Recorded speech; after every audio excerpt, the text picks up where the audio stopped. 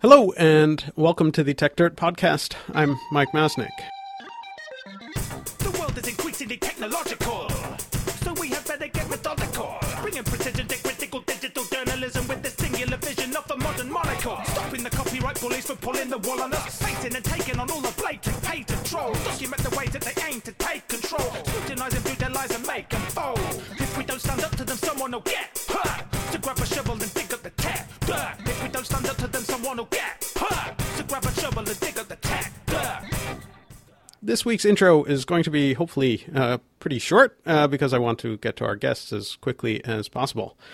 If you've been on the internet at all over the past week or so, you almost certainly heard that current FCC Chair Ajit Pai has followed through on his expected plan to try to gut the net neutrality rules that were put in place just a couple of years ago.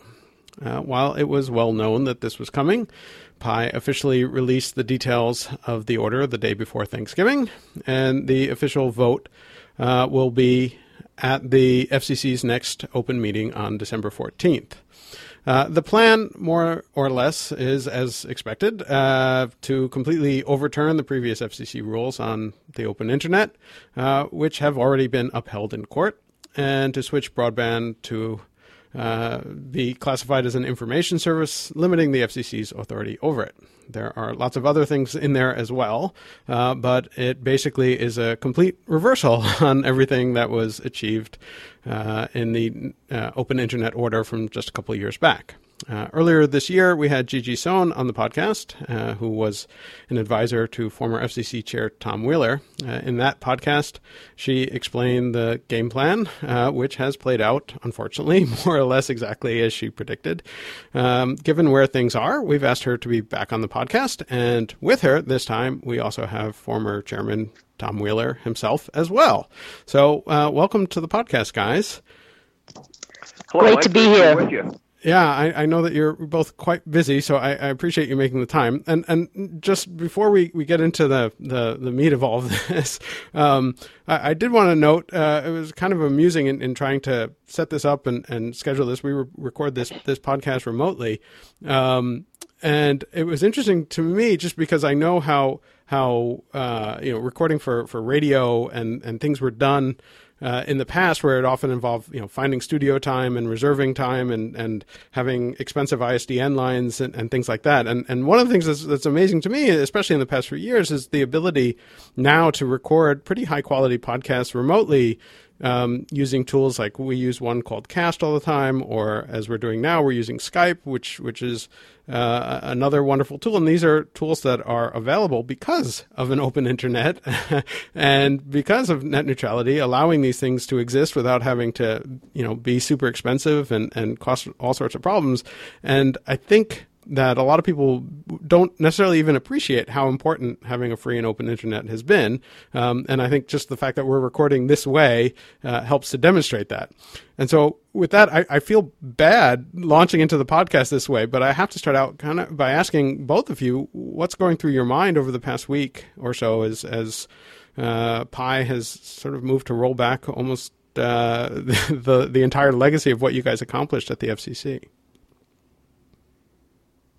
Gigi, you want to lead? Sure, why not? You were the one who predicted this whole thing, so. Well, look, obviously it's disheartening, when you've worked so hard to, put together a decision that was just wildly popular, which helps innovation, helps free speech, frankly, even helps the internet service providers, who have precipitated this whole action. It's obviously, it's not what you want to see. On the other hand, it's not a surprise. But let me just make one point about this item. I've read the whole thing, read it quite carefully. But I think people need to understand what a radical decision this is. Because, we've been debating net neutrality now for, depending on how long you've been around, 15 to 20 years. And there has never been an FCC chairman who said that the FCC shouldn't have any role whatsoever in protecting an open internet. Yeah. Ajit Pai is the very first. He has said he has said, we don't have the authority. We don't want the authority. We're just going to give everything to the Federal Trade Commission and the antitrust authorities. And we could talk about why that's not nearly enough. But people have to understand what a radical departure this is from bipartisan agreement that the FCC, the Federal Communications Commission, should have a role in keeping the Internet open. I think Gigi's absolutely right. Unfortunately, it wasn't a surprise when Ajit Pai was a member of the commission. He voted against it and did everything possible to stop the open Internet rules at that point in time. Now he's chairman. He's announced right from the outset that he was going to go gut them. But I don't think anybody anticipated, as Gigi said, the extent to which he has gone to say that the FCC has no role whatsoever, and to put forward this preposterous concept that transparency is sufficient, and the FCC will just require the ISPs to say, well, this is what we're doing, and I'm dumbfounded by that. You know, evil is permissible as long as you tell people that you are engaging in evil activities. Right. I mean, it's just dumbfounding. Yeah, I mean, and I kind of feel like, you know, there is an argument that transparency is certainly, well, I mean, I don't think anyone would disagree that it's helpful. And I think, but the situation where it's really helpful is when you have actual competition, and that's what's lacking, and certainly that seems something that he doesn't seem to want to admit, that that's a great point, Mike. I mean, you know, so when we were going through our process, we did a study, and we found that 2/3 of the households in America had at most one choice for high-speed broadband. Right. So, okay, let's just carry the Trump FCC proposal forward. So it is now transparent that they say, here is all the bad things that we're going to do. For 2/3 of American households, what's their choice? Right. There is none. Yeah. But you know what's even more frightening is in this order, again, buried in this order, he says 2 is fine, and you know what? 1 is fine. And they actually bless monopoly. Huh. And the argument is, well, if they're competing in other markets with 1 or 2 providers, then they will carry that competitive activity to a place where they're the monopoly, which that's a total joke. I mean, you know, we've seen over and over, the only thing that really moderates prices, moderates behavior is vibrant competition.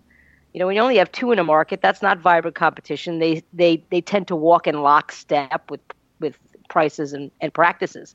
But he even goes as far to say, well, 1 is okay as well, so long as they're competing somewhere else. Wow. So it again, very radical, and they show all these numbers, right? Their own numbers, and even their own numbers show the concentration in this market. Yeah. And I was going to say, I mean, we have so many examples of, you know, when like a municipal broadband player enters a market, or you know, when Google Fiber was coming into certain markets, that's then suddenly the incumbents would suddenly change their practices. So I can't see how you could claim that competition in one area would, you know, one location would carry over into other areas, when there's almost no evidence that I can think of that would show that. Well, the fascinating thing is that one of the first things that the Trump FCC did when they came in was to rescind our requirement that we imposed on Charter as a condition of their merger with Time Warner Cable, that they had to start offering a competitive service.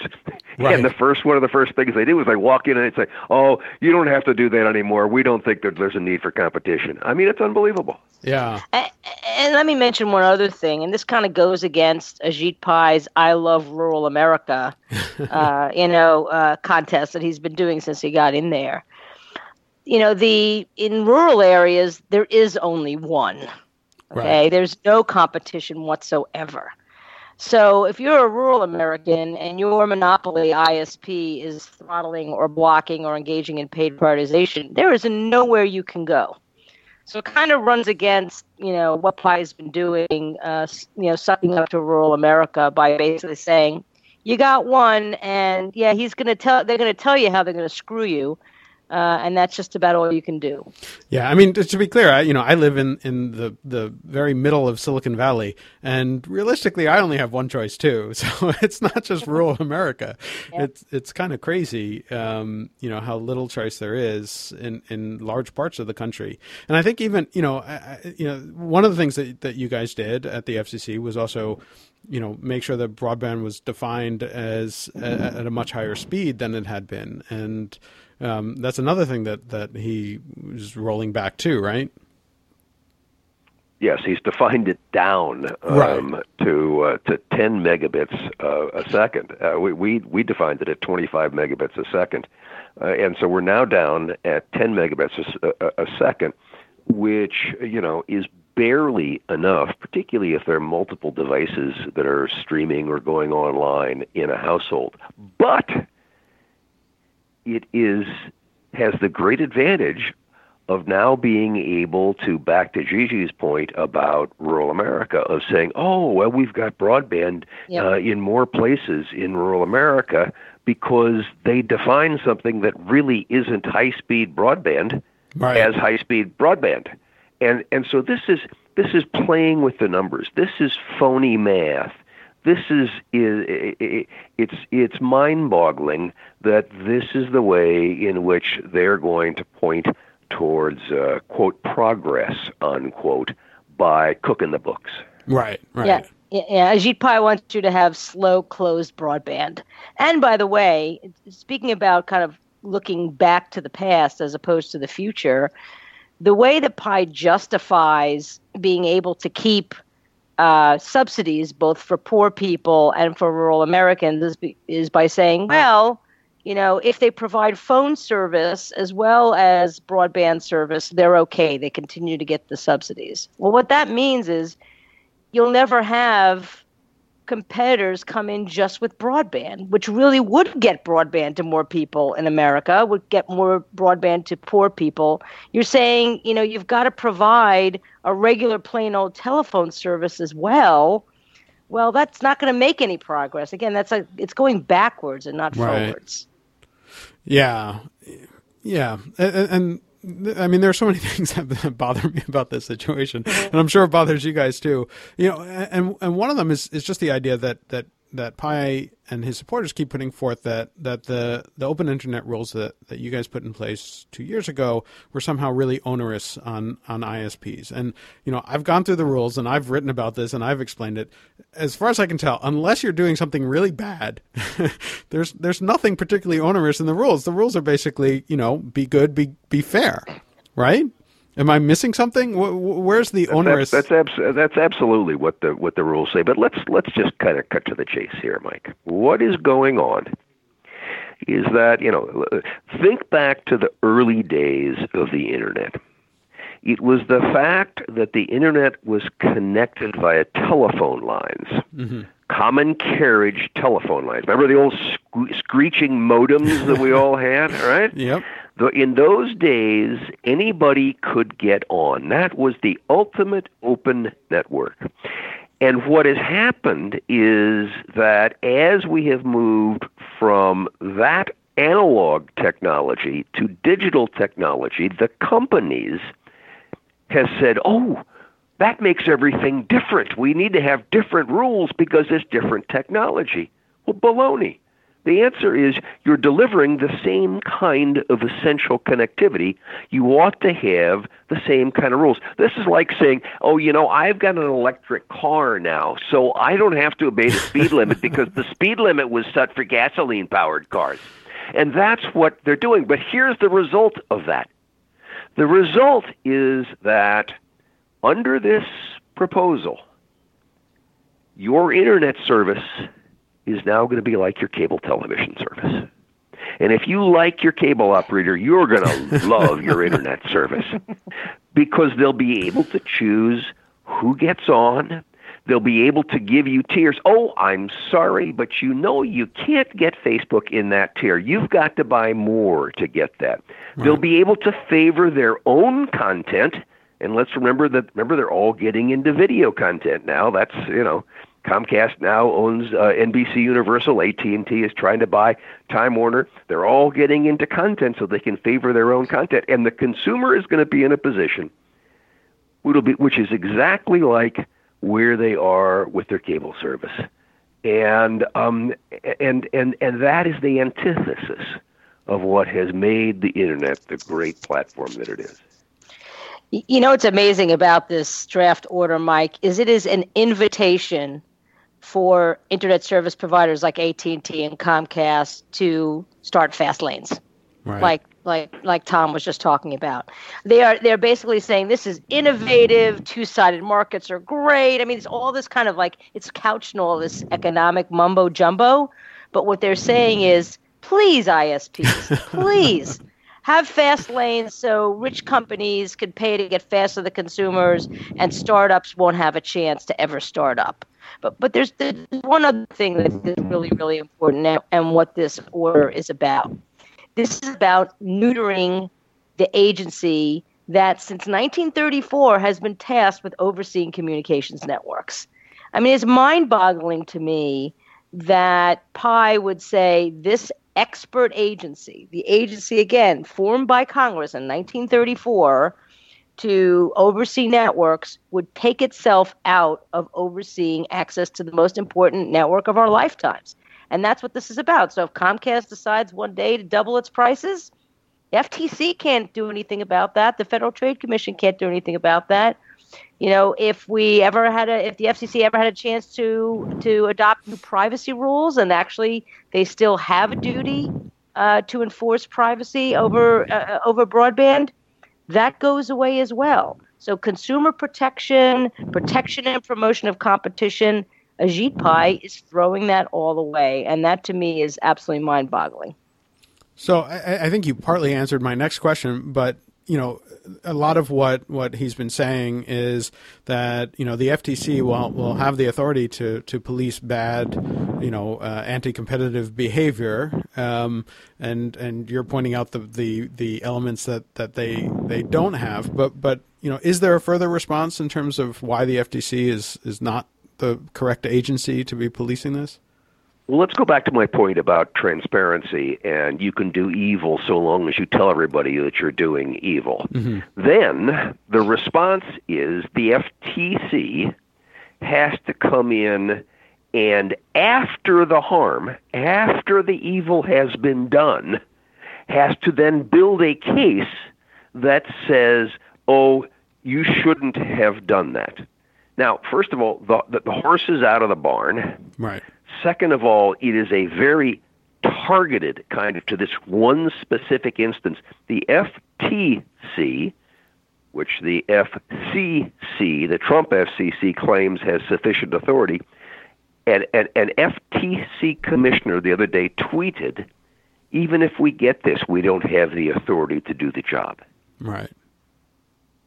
I mean, I just want to emphasize the importance of rules, okay, and making rules, which the FTC does not have the legal power to do. Rules let consumers know what their rights are, and they moderate bad behavior. And as Tom said, they protect consumers and competition before they're harmed. And again, if you're a small startup and you're being throttled or you're being put in the slow lane, you know, by the time you get a complaint to the antitrust authorities and get it resolved, assuming it's even resolved in your favor, you're probably dead meat. You're probably bankrupt. Okay. Well, let's go one step further. Let's go one step further, Gigi.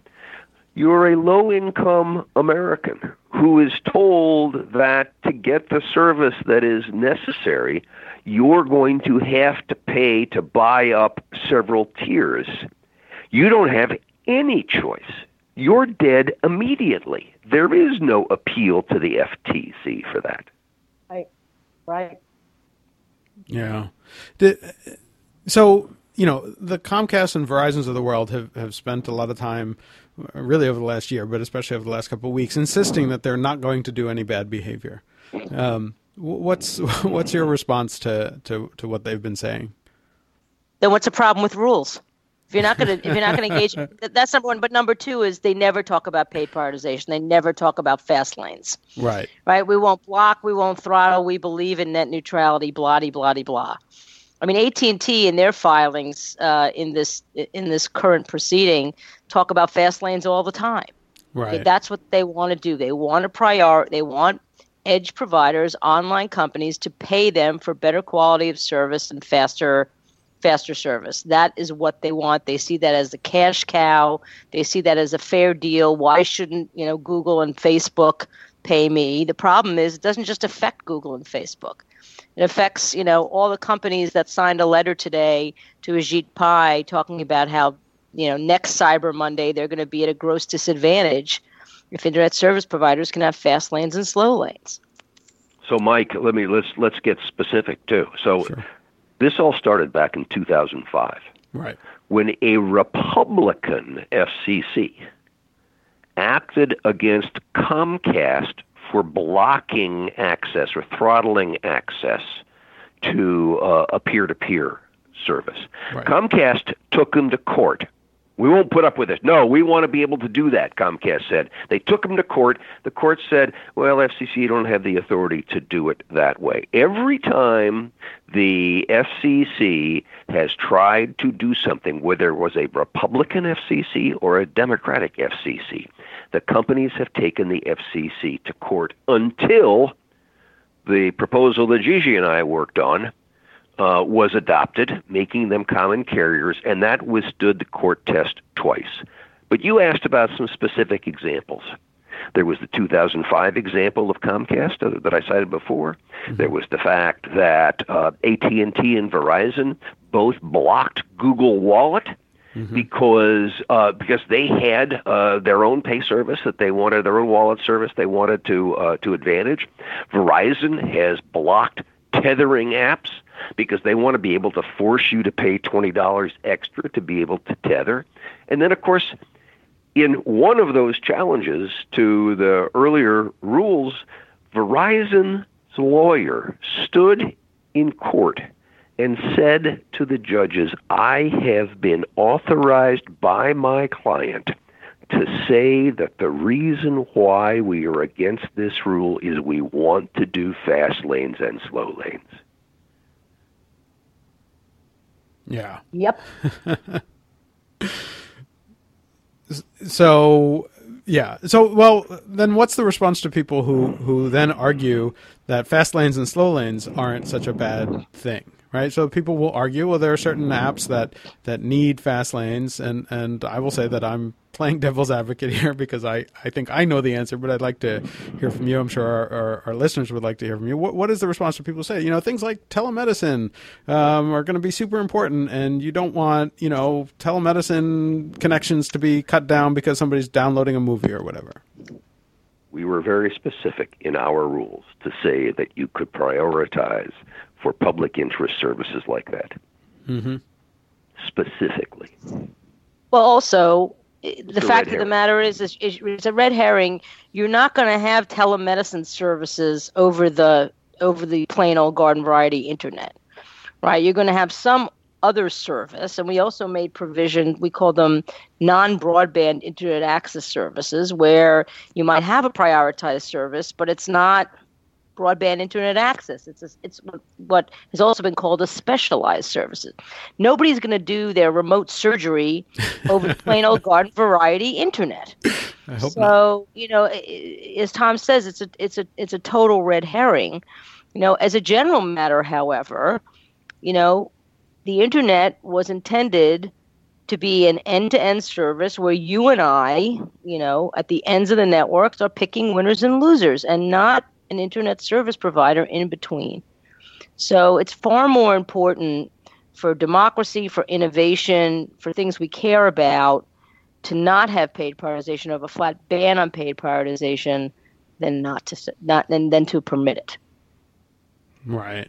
And then the one other sort of devil's advocate argument that I hear and disagree with, but again would like to hear you guys respond to, is just this idea that for the Comcast, AT&T, and Verizons of the world, that they claim that they built, a large portions of the network, and therefore they should get to control it the way they want to.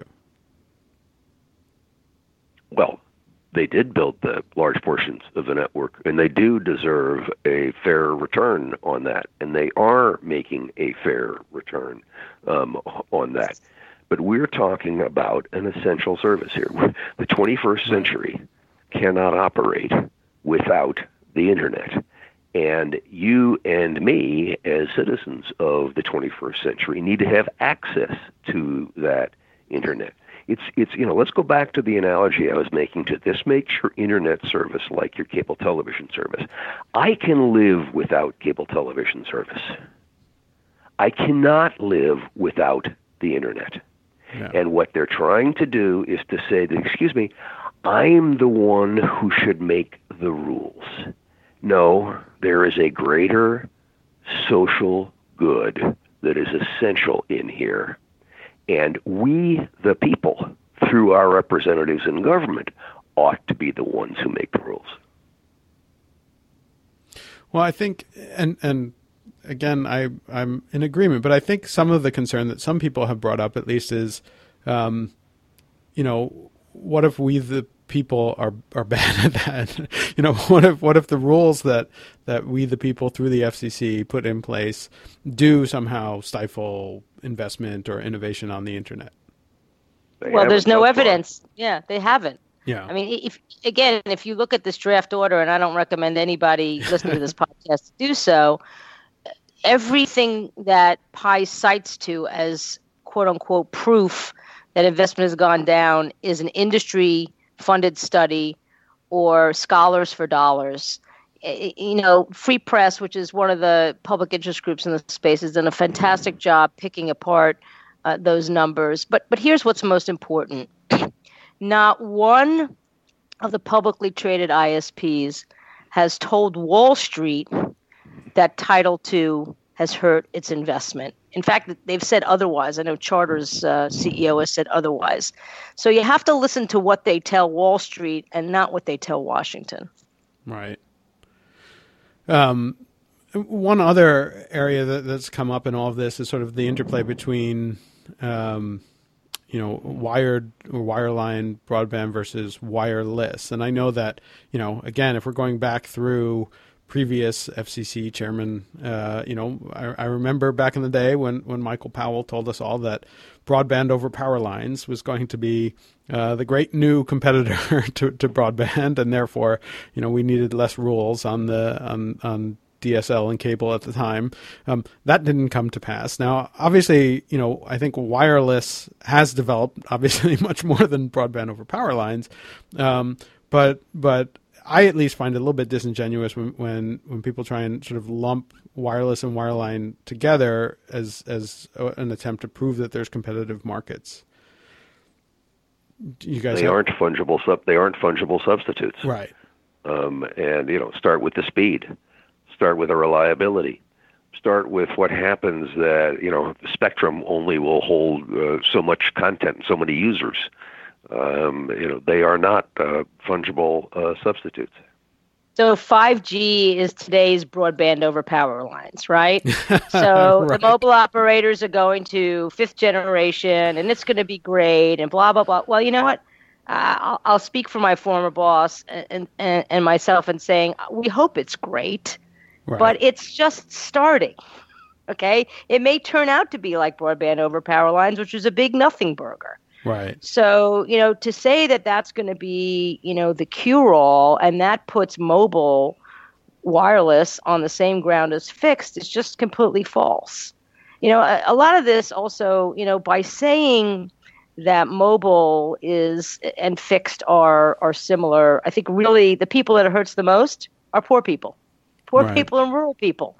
They're like, he's basically saying, yeah, you guys have enough. You got, this slow broadband, but it's adequate, so no worries. And so it really, really hurts. It hurts the most vulnerable among us because a lot of us, probably all three of us on this call, we have both. Right. Right. But for a lot of poor people, all they have is the relatively slow mobile connection.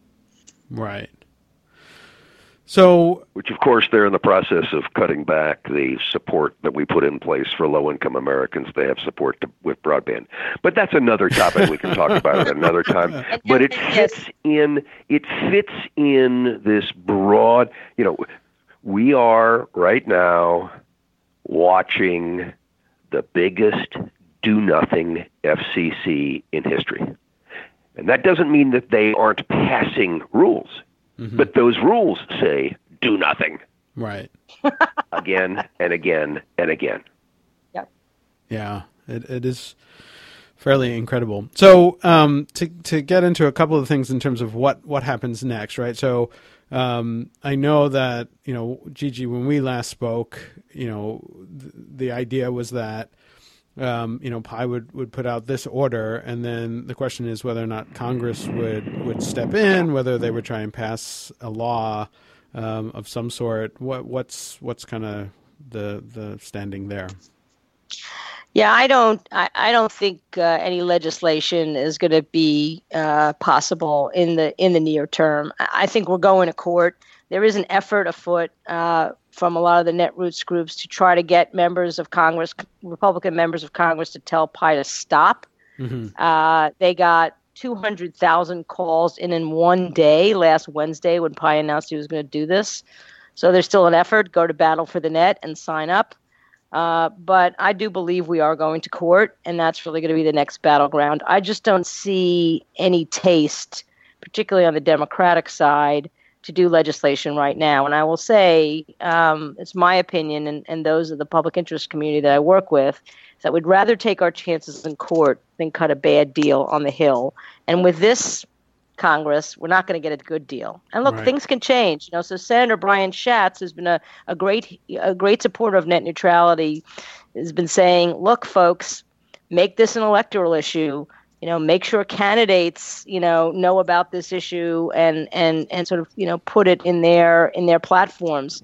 So let people vote on this stuff, and maybe we have a much better Congress in 2018, and then we can talk about legislation.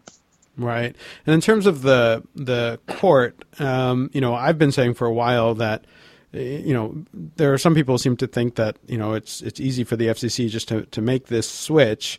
But, part of the point is they have to show that there's a valid reason for making the switch, right? It can't be the arbitrary and capricious thing. And so they have to actually present a fair bit of evidence. And I've argued that that's going to be fairly difficult for the FCC. How do you guys feel about where things will likely go in court? Well, we agree that it's going to be a real challenge. So that the job of the commission in the court is to go in and say, oh my goodness, things have changed so drastically over the last 2 years that we have to throw everything out and walk totally away from responsibility. Right. I think that's a high hurdle. I agree. The fact that they have gone so, rogue and gotten rid of everything, I think is going to be their biggest challenge. I also think, look, one of the things we did in 2015 is we looked at the way internet service providers advertise their service. We looked at the way consumers perceive what they get from their ISP. And the fact of the matter is that the companies advertise a big, fat, reliable pipe, and that's what consumers want, right? Consumers don't buy their internet service to get web hosting or to get email or anything like that. They're buying it to get fast, reliable access to the internet. And how he's going to show that 2.5 years after we made that determination, now consumers all of a sudden think it's a bundle of different services. I don't wish him luck at all. I think that's going to be a high hurdle. But let's also remember that they will have the best lawyers money can buy defending themselves in the companies. And so, we need to look to the courts. We need to count on the courts for bringing sobriety to this ideological discussion. But, it's going to be a fight. Yeah, and it'll take a few years probably before we kind of know where it ends up. Well, the nice thing is that if the most important decision the court will make will be the stay decision, right? Because obviously you'll want to keep the rules from going into effect. Because let's back up. The open internet is the law of the land today, right? And the court needs to keep it that way, even while it makes its decision. Right. Yeah. So otherwise, they're taking things away from consumers, right, causing irreparable harm. Right. So there's a whole bunch of other things that I could and probably would like to talk about, but I know I have to go, and you guys have to go as well. And I appreciate the time that you've taken already. But just to close it out, I think a lot of people have been, who have been following this issue, or even who are just coming across it now, have been, concerned about what they can do. So tell them what they should be doing, basically. So, look, I do think it's really important for people to still continue to weigh in with their member of Congress, regardless of what Pi does. Right. So I say, battleforthenet.com and sign up and let your member of Congress know that you really don't like what Ajit Pai is doing. The other thing I would say is educate yourself. I've been writing for Mashable and The Verge. I just wrote a piece called the FCC's draft net neutrality order is even worse than you think. I'm thinking about actually writing a part 2 now that I've read it deep in the weeds. There's that much bad. So educate yourself and let your member of Congress know that you are really displeased with what this FCC chairman is proposing. Yeah. Tom, do you have anything to add to that? Far be it from me to ever contradict or add to Gigi, who has been, the voice of American consumers for so long. Well, that's a great way to close it out. Again, I know both of you guys are super busy, so I really, really appreciate you taking the time to have this discussion and to keep fighting for the open internet and keeping it going, and hopefully everyone listening appreciates it as well. I'm sure they do. Thanks again, and thanks to everyone who's been listening. And we'll be back next week with another podcast. Thank you, Mike. Thanks. Thanks. Bye. To grab a shovel and dig up the tap. If we don't stand up to them, someone will get. To grab a shovel and dig up the tap. If we don't stand up to them, someone will get.